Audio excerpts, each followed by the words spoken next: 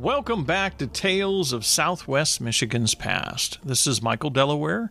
I am your host, and today we're going to explore the story of a man named John Palmer of Union City who fiddled around at country dances and devised a method to save dancers trouble after the ball. And his invention went on to revolutionize the railroad baggage industry. So come along and join me. This is a fascinating and forgotten story from the history books of Calhoun County.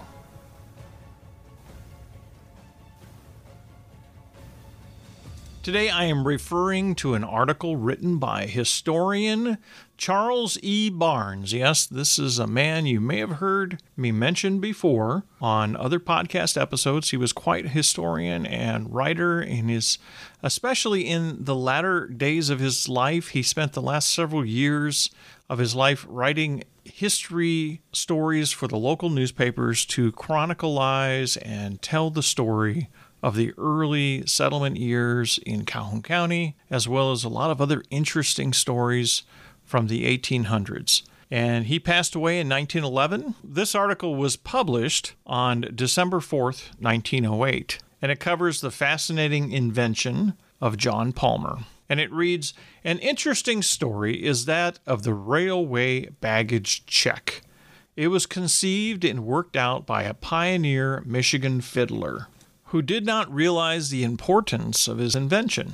A few quick-witted railway men from Marshall saw the utility of it, and through their suggestions it was adopted in the railway service and came into general use. The man who is entitled to the unquestioned honor of its origination is John Palmer, who lived upon a farm between Union City and Burlington. He was born in England, and he came to this country in 1829 and moved to Union City in 1835. He was a good violinist or fiddler, as they were called in those days, and he was in great demand for country dances for miles around, where his viola enlivened many and many a winter night. He had musical ability above the average of country musicians. Generally, his fiddle furnished the only music for the dance.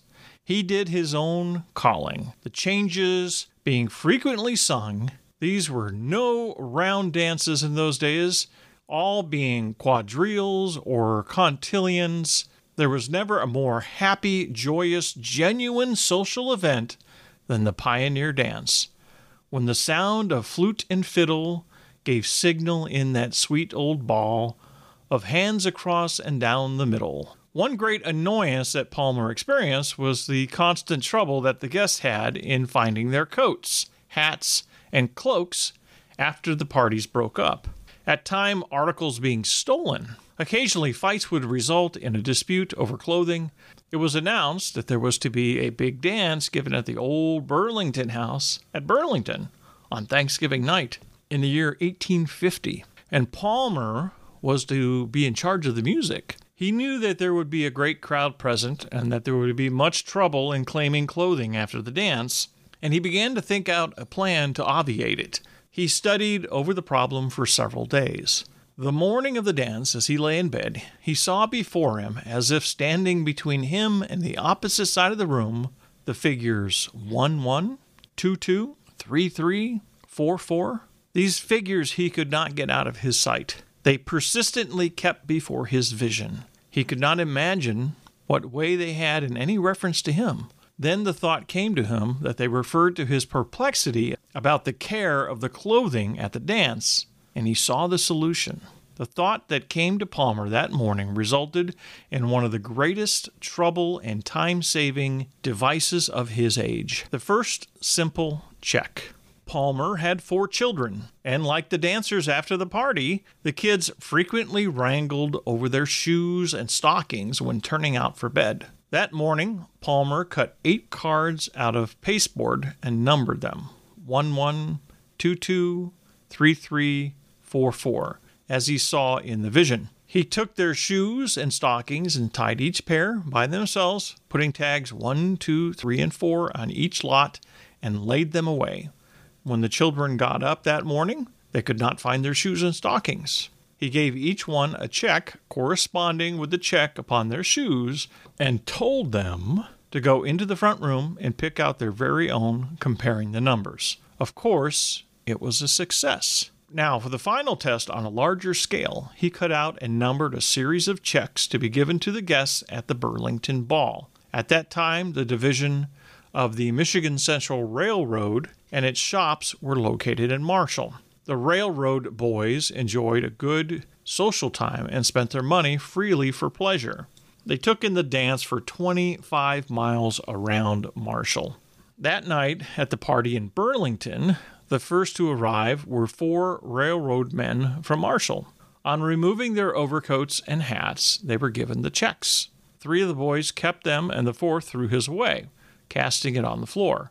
When the dance was over, they called for their clothing with the other dancers. Palmer asked them for their checks. After hunting for some time, the 3 produced their numbers and at once received their apparel. They had to identify the overcoat of the 4th man before he could get it. So, at this point, the railroad boys were interested in this system. Shortly afterwards, another dance was given at the same hotel. This time, there came 6 railroad boys from Marshall, including the 4 that had attended the previous dance. They asked that their garments be checked as before. They watched the checking with great interest until the dance begun, and at its conclusion hurried out and observed the orderly manner in which people secured the clothing by the system. They were deeply engrossed in their observations. The next day, they reported their discovery to the railroad officials and suggested the adoption in handling railway luggage this way. A trial was made of the plan between Marshall and Jackson and the return trip, and then from Marshall and Detroit in return. It was a success. This was the beginning of the railway check. So essentially, the railway check began to be adopted from what they witnessed at the dance that Mr. Palmer had set up for the people getting their coat check. And it's a fascinating little backstory. So there's a little bit more information about Palmer and his life. A man by the name of D.L. Merrill knew Palmer. The last 7 years before his death, Palmer lived in Union City opposite the lumber yard run by D.L. Merrill, now a resident of Battle Creek, who is the authority for this article. This is who Charles Barnes interviewed for the article. And Mr. Merrill became a friend of Palmer, the latter visiting his office almost daily, and from him, Mr. Merrill learned of the history of the invention of the baggage check. Mr. Merrill states that Palmer was a great reader and a very intelligent man. He had visited England 3 times and had traveled upon the continent. His travels and reading had made him an interesting talker. He was rather reticent and was intimate with only a few people. He always maintained his English ways, and his manner of dress would betray to strangers that he was foreign-born. He was a great worker upon the farm and was a successful farmer. He had great pluck.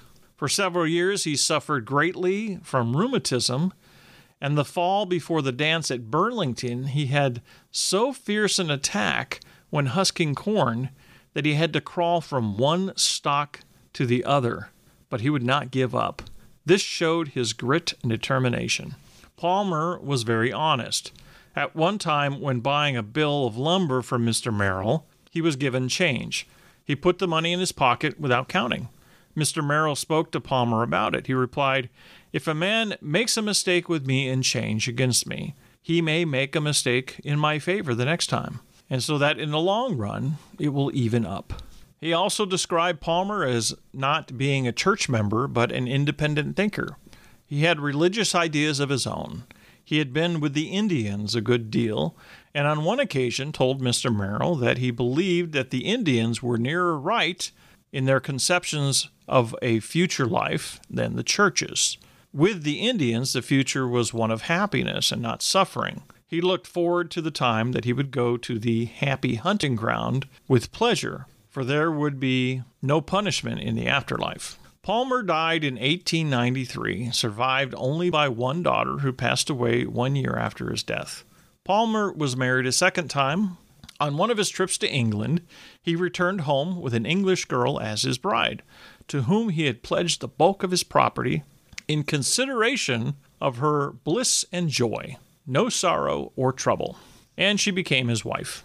Mr. Merrill, realizing the great benefit that Palmer had conferred upon the public by his invention, made an effort during the World's Fair at Chicago to interest the railroad officials of this country in the perpetrating of his memory, either by a monument over his grave in the cemetery at Burlington or by a bronze tablet in the depots in the principal cities where his luggage tag had originally been implemented. He wrote to the prominent railroad officials, and from each he received a courteous reply, but no action was ever taken. Such was the interest of Mr. Merrill in Palmer that he worked for 2 years to get him to have his photo taken. But Palmer seemed to have some objection to it, and he would never state the reason for it. Finally, Mr. Merrill accomplished his purpose and has the only photo of Palmer in existence.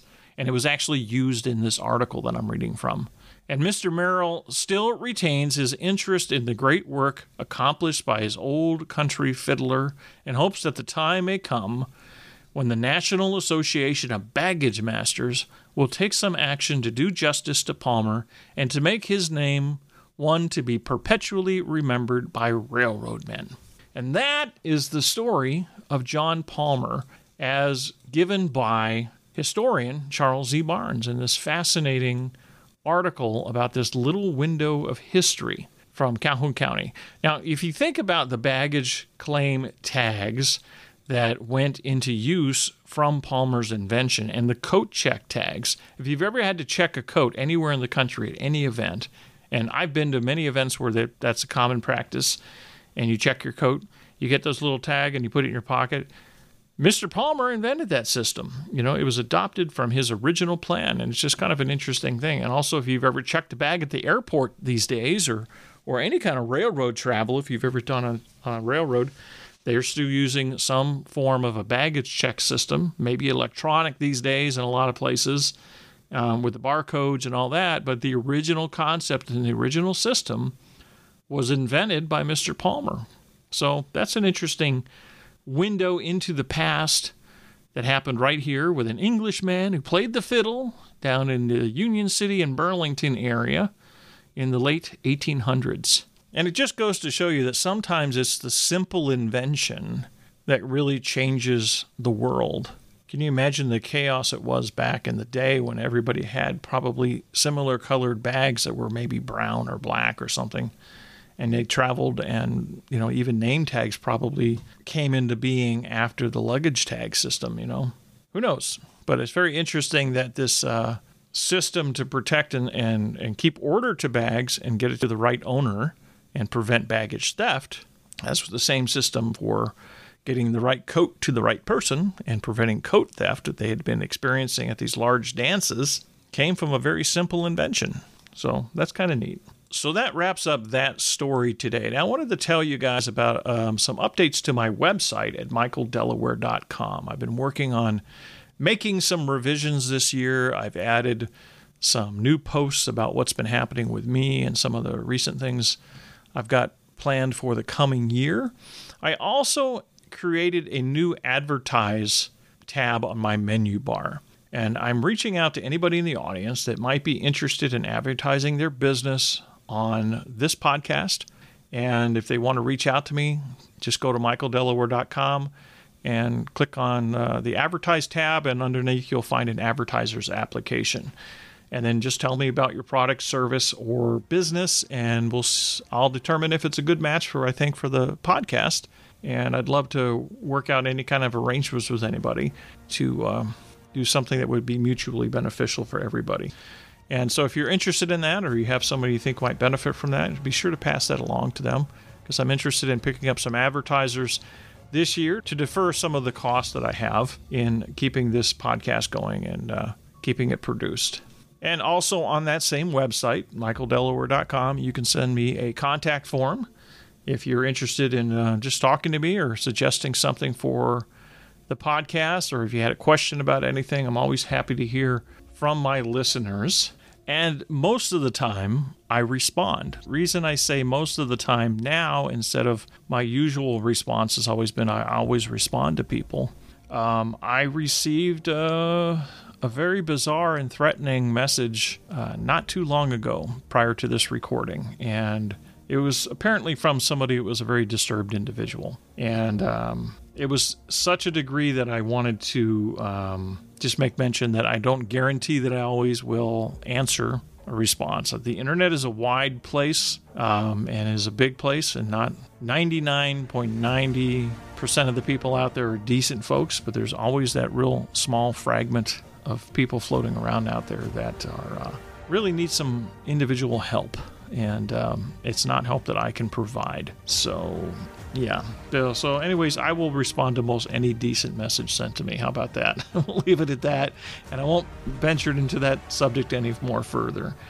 But until next time, when we take another journey into yesterday and we explore yet another fascinating story about Southwest Michigan's history. Thank you for listening.